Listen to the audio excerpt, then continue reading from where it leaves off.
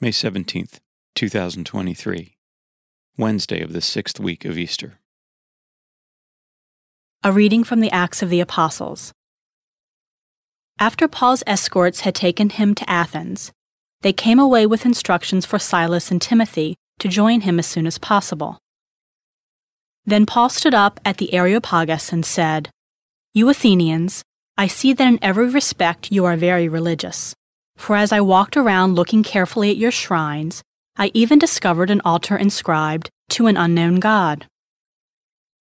What therefore you unknowingly worship, I proclaim to you. The God who made the world and all that is in it, the Lord of heaven and earth, does not dwell in sanctuaries made by human hands, nor is he served by human hands because he needs anything.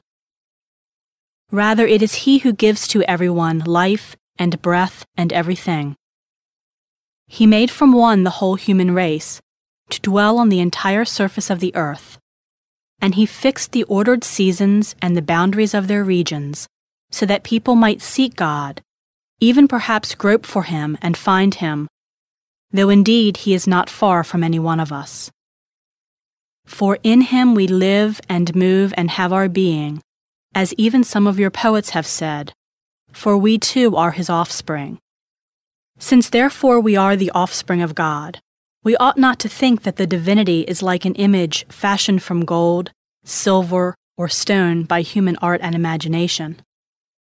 God has overlooked the times of ignorance, but now he demands that all people everywhere repent, because he has established a day on which he will judge the world with justice through a man he has appointed, and he has provided confirmation for all by raising him from the dead." When they heard about resurrection of the dead, some began to scoff, but others said, "We should like to hear you on this some other time."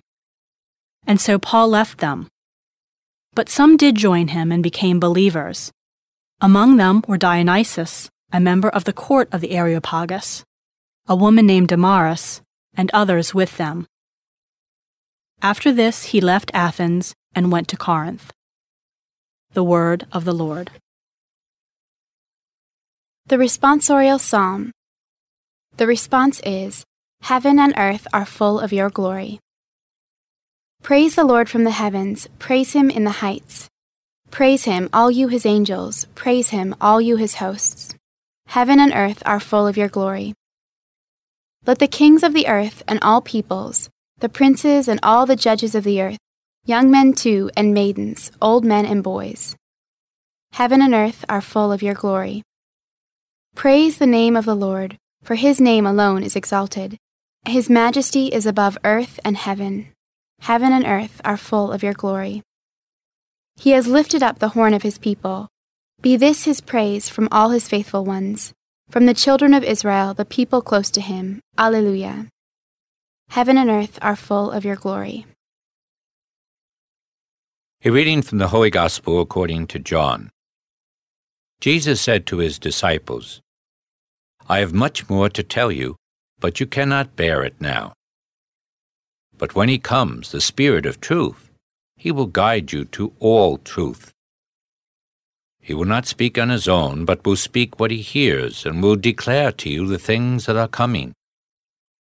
He will glorify me, because he will take from what is mine and declare it to you. Everything that the Father has is mine. For this reason I told you that he will take from what is mine and declare it to you."